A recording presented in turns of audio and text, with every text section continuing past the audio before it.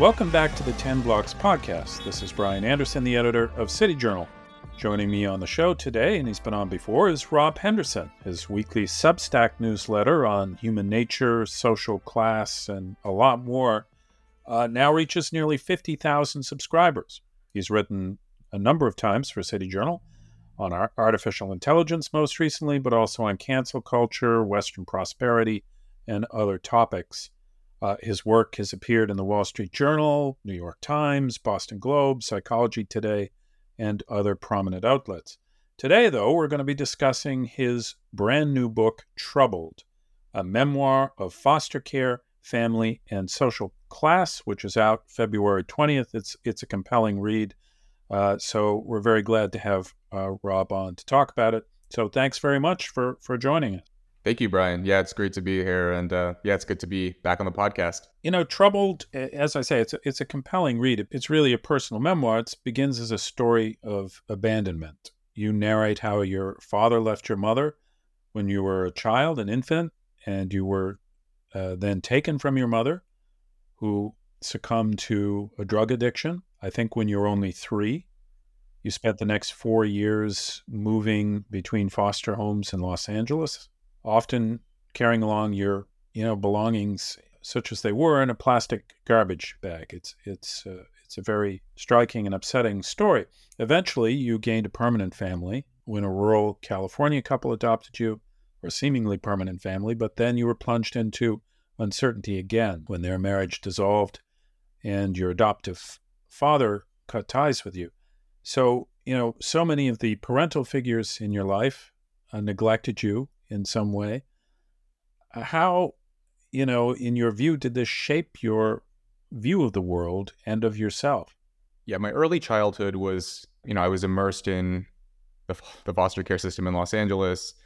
And so the book is about the instability and the turmoil, what it's like to be a child living in those circumstances, and the uncertainty and all of the accompanying emotions around that. One of the points I hope that comes across in the book is that, when kids are in that situation, there's just a lot of anxiety, concern, dread of not knowing where I would be next, not knowing which family I would be with, how long I would be in any particular home or any particular school. And in addition, there's also the accompanying uncertainty with, sometimes I would form a bond with one of my foster siblings, but then they would have to go to another home, or their biological relative, mother or an aunt or someone would re-enter the picture, and suddenly I would lose a foster sibling that I had grown close with. And so every single relationship was temporary and fleeting. And as a small child, it's difficult to understand the reasons behind that. It just feels like enduring relentless chaos. And then later, the book is also about kind of what's been happening with working class families across the country. I was adopted, settled into this blue collar, dusty town in Northern California called Red Bluff. This was in the late 90s. And, I essentially got to witness, firsthand as an 8-year-old boy onward, being adopted into this family. It was a working class family. My adoptive mother and her husband, who at the time was my adoptive father, neither one of them went to college. He was a truck driver. She was an assistant social worker. Very much that sort of working class background. They had a young biological daughter who became my adoptive sister. We remain close today. But I was just seeing, between their marriage dissolving and the childhoods, the upbringings of all of my friends in Red Bluff, the guys I went to school with, graduated high school with, all of us were raised in situations other than having two birth parents present. So friends raised by single moms, one friend raised by a single dad, who I lived with my senior year of high school. Actually, I moved out when I was 16 and lived with them. And then another friend raised by a grandmother because his mom was on drugs, his dad was in prison. And that's an increasingly common picture in these neighborhoods and regions across the country. And so for me, I think it did sort of lead me to be curious. It led me to be a little bit more maybe observant and introspective and thoughtful in some ways. But I still attempt to get the point across in the book that when you're immersed in that environment, especially as a young child or a young adolescent, these thoughts are sort of fleeting. They don't I wasn't, a particularly profound intellectual or something. When I was a kid, I was just sort of putting these thoughts together. And then later, once I left that environment and, obtained a more formal education and was able to sort of step back and evaluate everything that had happened, I realized that my story was emblematic of sort of broader patterns that are unfolding across the country. Well, one thing that does come out in your book is that as a child and adolescent, you were an avid reader, and this set you apart in some ways from the friends you just mentioned, who were also coming in many cases from fragmented, difficult upbringings. You were particularly drawn. You write about biographies of people who had overcome hard circumstances. So I wonder, where did this interest in reading come from, and how did it play a role in your emotional and intellectual development? I had to teach myself how to read. No one read to me in the foster homes. I was changing schools every few months. And, I was just very unfocused and was not in a position to be a good student when I, began school. And at one point, my academic performance was so abysmal that, the state of California ordered, basically mandated me to take an IQ test. They thought I might have had a learning disability. And I found it strange, in hindsight. At the time, I didn't understand it, but in hindsight, I thought, like, it's just very absurd. I thought that, you're having this kid move around homes all the time, changing schools all the time, not learning from the same teachers, not in a stable environment, and academic performance is not going well. And the first thought is, oh, he must have a learning disability. I mean, it's put a label on it and then move along, and he gets to whatever, like medicalize the issue rather than actually focus on what could really be occurring here. And so I taught myself how to read eventually. When I was in, I think, the final foster home I lived in, I was 7, and I taught myself to read. I was 7 years old, but I was starting with like preschool and kindergarten level books. And, once I got the hang of it and started to appreciate what I was actually reading and putting the concepts to the words and everything, I found it was just a way to escape the environment of spending some time in someone else's world or someone else's mindset. Yeah, once I moved on to sort of memoirs and biographies and autobiographies, to learn about other people's lives and realize that, the world I was living in was not, it's not the only, the only life that exists or the only way to live. I wrote a little bit in the book too about watching television shows and seeing how, so many of the television characters were obsessed with going to college, and that sort of planted the idea in my mind that college was this important thing to do because no one else around me was interested in that. But yeah, to my knowledge, I was the only one of my friends who had this interest. There was probably some innate curiosity to some extent. Some people have asked me, have my friends read my book or the manuscript? And some of them have read the parts about themselves. Everyone's interested in themselves, but none of them are going to read the whole. That's just not who they are. They're not. These guys aren't readers. They're not going to sit down and read a book cover to cover. Whereas for whatever reason, maybe curiosity, maybe because I just needed some sort of mental escape, I developed that practice, that habit, and it's stuck with me to this day. Sure. Were any particular biographical figures especially important to you?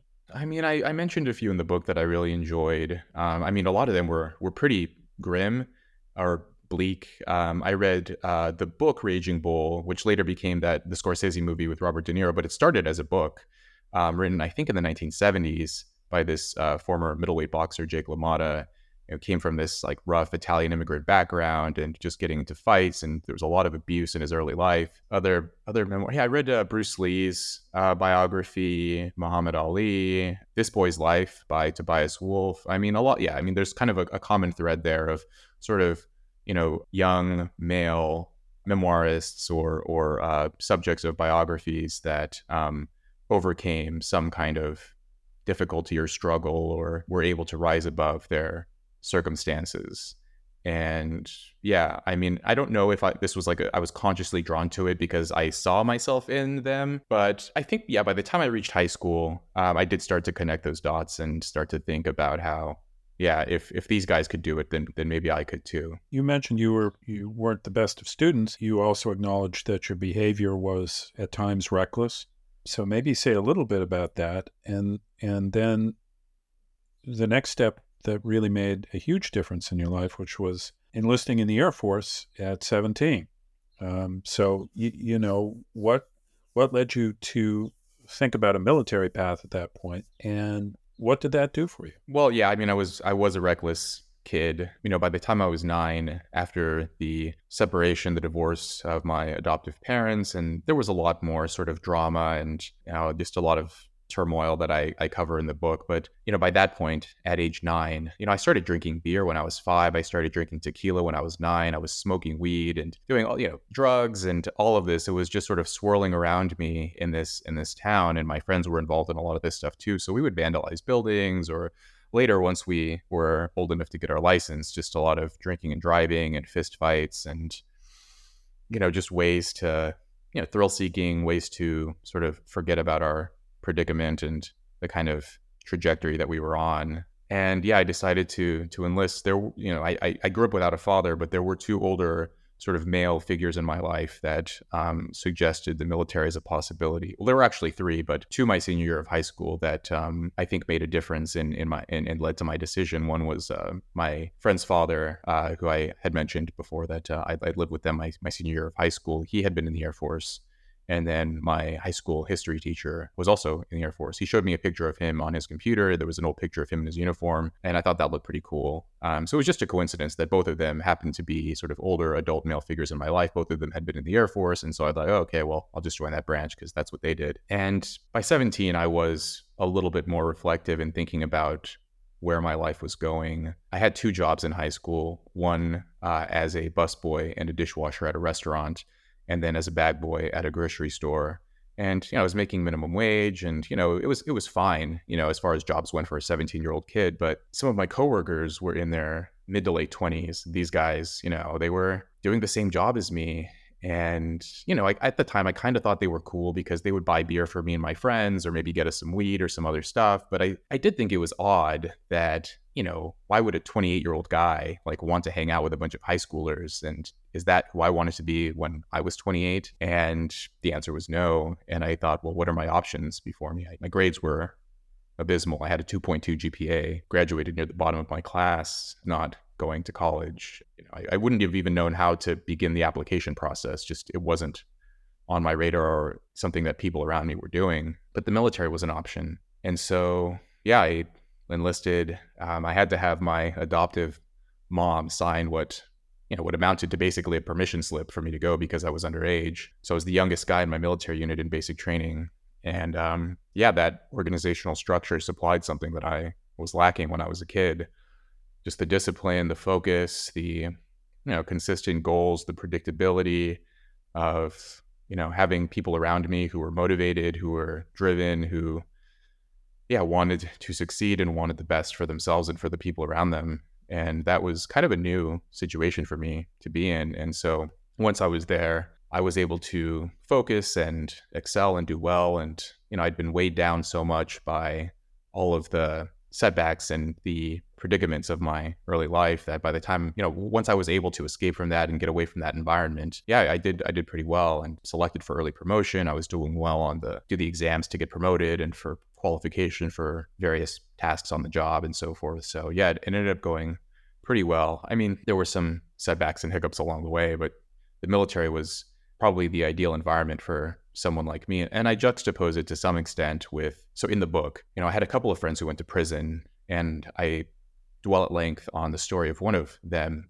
in the book. I call him Tyler, and he went to prison, and how both of us found ourselves in this extremely rigid environment. And we had this sort of love-hate relationship with it where, after he got out, after he served his first sentence, he was telling me how it was boring and he hated it, and it was just mind-numbing and dull to be behind bars and be in that situation. But some part of him actually longed for that structure and that predictability and just sort of knowing the organization, the hierarchy, and everything involved with it. And I felt the same way, actually, about my military experience, that especially when I first entered, I really didn't enjoy it very much. just to be 17 and have every aspect of your life tightly controlled and regulated in that way. But the longer I was in and the more I grew to appreciate that, actually, this has probably been a good experience for me. But it was voluntary. That was the difference, right? His situation was involuntary, whereas mine was voluntary. And yeah, in many ways, the sort of underlying point of that part of the book is that a lot of young men crave structure. They need some discipline. They need goals to strive for. And when you have, teenage boys who have been, have grown up without almost any oversight, a lot of neglect, a lot of kind of abandonment, yeah, they'll act out and behave recklessly. And the best thing would be for some of that behavior to be sort of contained and channeled in a productive way. Well, following your military service in the Air Force, you then decided to go to college. You actually earned a place at Yale. And as you note in the book, your concerns about being intellectually limited or coming from a limited background compared with others at the school faded as you encountered some of these other students' notions about lifestyle, about victimhood.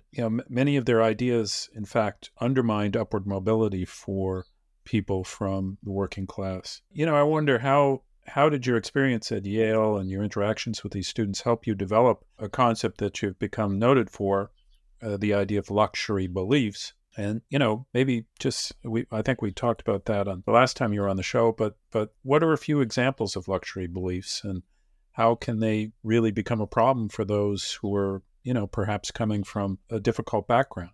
Yeah, I coined this term luxury beliefs in 2019 when I was in grad school doing my PhD. But the idea behind it had been kind of lingering in the back of my mind, and I'd been informally developing it and then later more formally developing it. But it started in 2015 when I arrived on campus at Yale.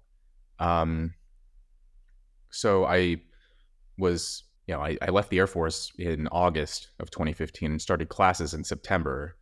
And then in October, famously what became known as the Halloween costume controversy erupted on campus. And all of these students were calling for these two professors to be fired. This has been well documented in the media. And the charge against these professors were just so overblown and outrageous. All they did was defend freedom of speech, freedom of expression, and the students and some of the faculty and some of the other people, some of the more formal official positions, administrators and so on, they agreed that these professors were defending, I don't know, bigotry or racism or something. And I didn't understand it, but this was so bewildering as an experience to me, and the language that these students were using. I was seeing the sons and daughters of millionaires at one of the wealthiest universities on earth claim that they were in danger or that they were in pain or being traumatized, using this very kind of medicalized language, despite the fact that none of them have probably ever experienced any form of serious material hardship in their life. So I just found it very unserious and embarrassing almost. So as I began to speak with these students and learn more about their beliefs, and to be fair, this isn't all, not all students at elite institutions think this way, but it is kind of the fashionable dogma on many of these campuses and many graduates of these institutions. These luxury beliefs, ideas and opinions that confer status on the upper class while inflicting costs on the lower classes. Well, I would hear from students that monogamy was outdated or that it was a patriarchal institution and that we should evolve beyond it. It's time to abandon marriage as an institution and as an ideal. And then I would ask students about their own upbringing and find that almost every single one of them were raised by both of their birth parents. And then I'd ask them what they plan to do in their own lives. Once, as they got older, what were their plans for family formation? And they would tell me, for me, I'll probably get married. I'll probably have kids. And, that'll be sort of the path I'll take, but it shouldn't have to be for everyone. I do think that there are questions about this and we should, be rethinking and reimagining the institution of marriage. So they're telling me that they themselves benefited from this age-old institution of marriage. It's not a coincidence that almost every single student at a place like Yale are raised in an intact family. And then they themselves planned to carry this benefit forward for their own children to be raised in what is statistically the ideal environment for kids to thrive and to flourish and to do well in their lives. But then their official public stance is that, people shouldn't do this, or they should rethink it, or we should get beyond it, get past it. More recently, the defund the police movement is another luxury belief. People who themselves live in safe neighborhoods or gated communities or can afford to hire private security. So clearly in their actions, they believe that, there should be some form of law enforcement and protection. But then their official public position is that, oh, people shouldn't have this available to them. And that if, lawbreakers want to break the law, that there shouldn't be any recourse for those who can't afford to live in a gated community or hire private security. And so there was just this repeated duplicity and this contradiction in people's actions versus their beliefs. I saw this on campus with students who claimed that investment banks were emblems of capitalist oppression. And then I would see those same students at recruitment sessions for Goldman Sachs. Yeah. And it's like, okay, well, it's just, at a certain point, I start to wonder, like, how much of this is authentic, how much of it is malicious or Posturing. Yeah. strategic, and I think it's a bit of both. I think a lot of people, perhaps they do have good intentions, but I also try to make the point in those chapters of the book where I'm describing my experiences at Yale that if you are, a current or future member of this segment of society, the ruling class, the upper class, just outsized economic and social influence, if you have those advantages, you also carry responsibilities, which is to think through the beliefs that you espouse that could potentially be implemented into policy or be promoted in the culture. And don't just repeat things because they sound good or make you look like a virtuous person, but also seriously consider what would be the material effects on people who are less fortunate than yourself. And so there are a lot of moving parts to the luxury beliefs idea. I draw on frameworks from sort of classic work in sociology and more recent work in empirical social psychology. And, there are different sort of frameworks bolstering this concept, but that's the gist of it is, these beliefs that make people appear to be virtuous, or maybe they think in their own minds they're doing the right thing, but when they actually are applied in people's lives who aren't in a fortunate position, that this can cause harm. That's a sort of core concept of the luxury beliefs idea, is that the believer is often sheltered from the consequences of his or her belief. In that context, you also write in the book that we're too quick to equate education with well-being, and in your own case, that you would trade your academic achievements, and they're considerable now because you've received a PhD in psychology from the University of Cambridge, as well as the Yale degree, that you would exchange those for a stable and loving upbringing if you could rewind your life. So I wonder, why do you say that? And more of a policy or cultural question, what can we do to cultivate durable and caring families?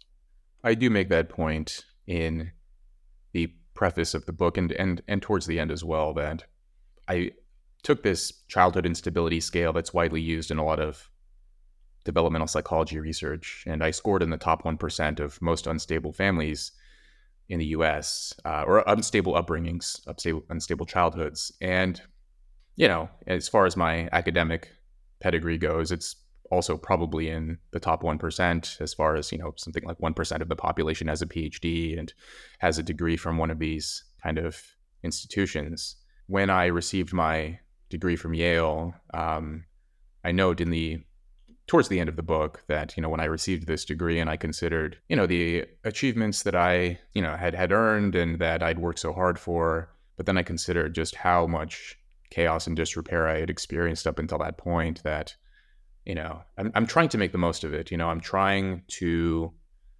take the experiences I had and the platform that I have and the credentials and whatever expertise that people confer to me to shine a light on those experiences for so many other kids. I mean, that's sort of the best way I can think to pay it forward. But, in hindsight, yeah, I would rather not have experienced all of this. Someone had suggested to me, well, all of those experiences, probably, helped shape your character or build character and made you a more interesting person. But, I would probably give up a little bit of character in exchange for having had maybe a little bit more of a stable or conventional upbringing. And so I think, yeah, for most kids, right? Like if you find any kid in a foster home or in a, unstable single parent environment or something, and, you say, and they're not feeling great about their lives, but if if you tell them, hey, I have this crystal ball and it says you're going to go to a fancy college and you're going to get a, pretty high paying job and you're going to be a successful person, I think most of those kids would rather, they would just say like, well,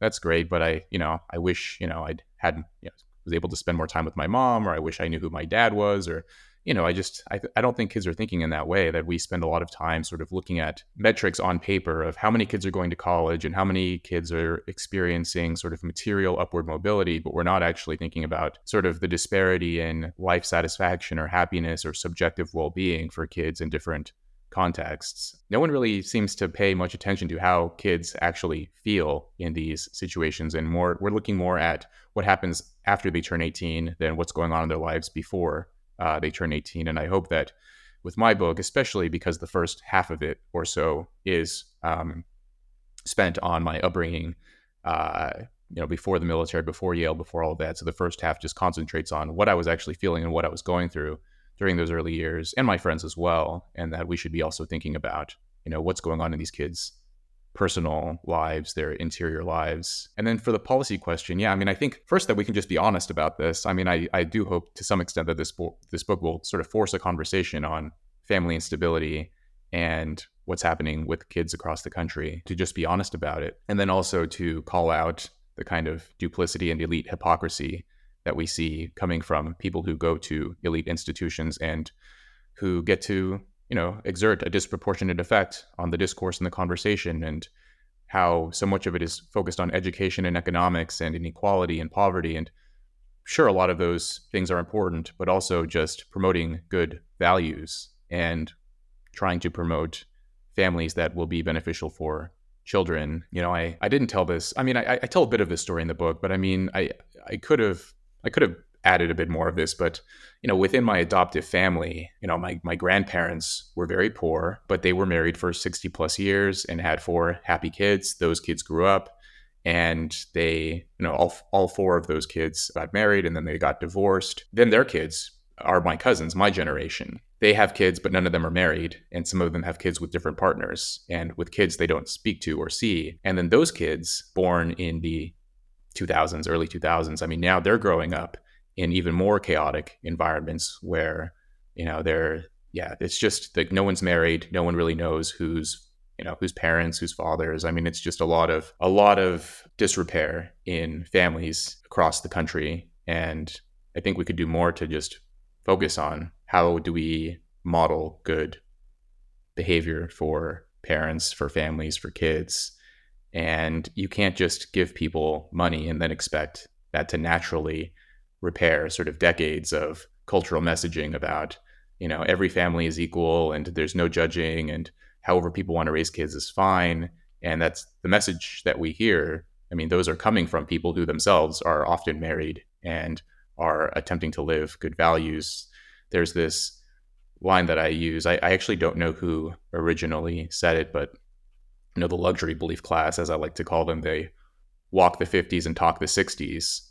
And I think we could, if they're going to walk the 50s, they could also talk a bit of the 50s as well, and actually say that marriage is a good thing, and to get a bit more of that sort of elite cultural messaging to spread and to be promoted a bit more, so that, this is consistent research. I mean, the findings are consistent that elite opinion does hold disproportionate sway in sort of the opinions and attitudes of the country overall. It does sort of trickle down and trickle throughout and influence the way people think about things. So, I think books like Melissa Carney's Two-Parent Privilege could help, and to, just be honest about what's good for people. Well, thank you very much, Rob. The book, again, is tremendous, really important. I think it'll get a lot of attention. It's called Troubled, a memoir of foster care, family, and social class.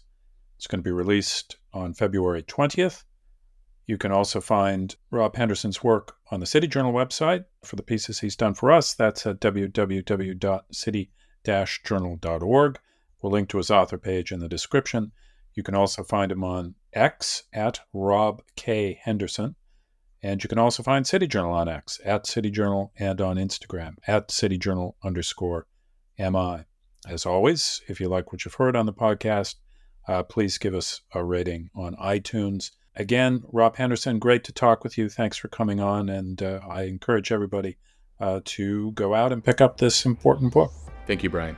Thanks for joining us for the weekly 10 Blocks podcast featuring urban policy and cultural commentary with City Journal editors, contributors, and special guests.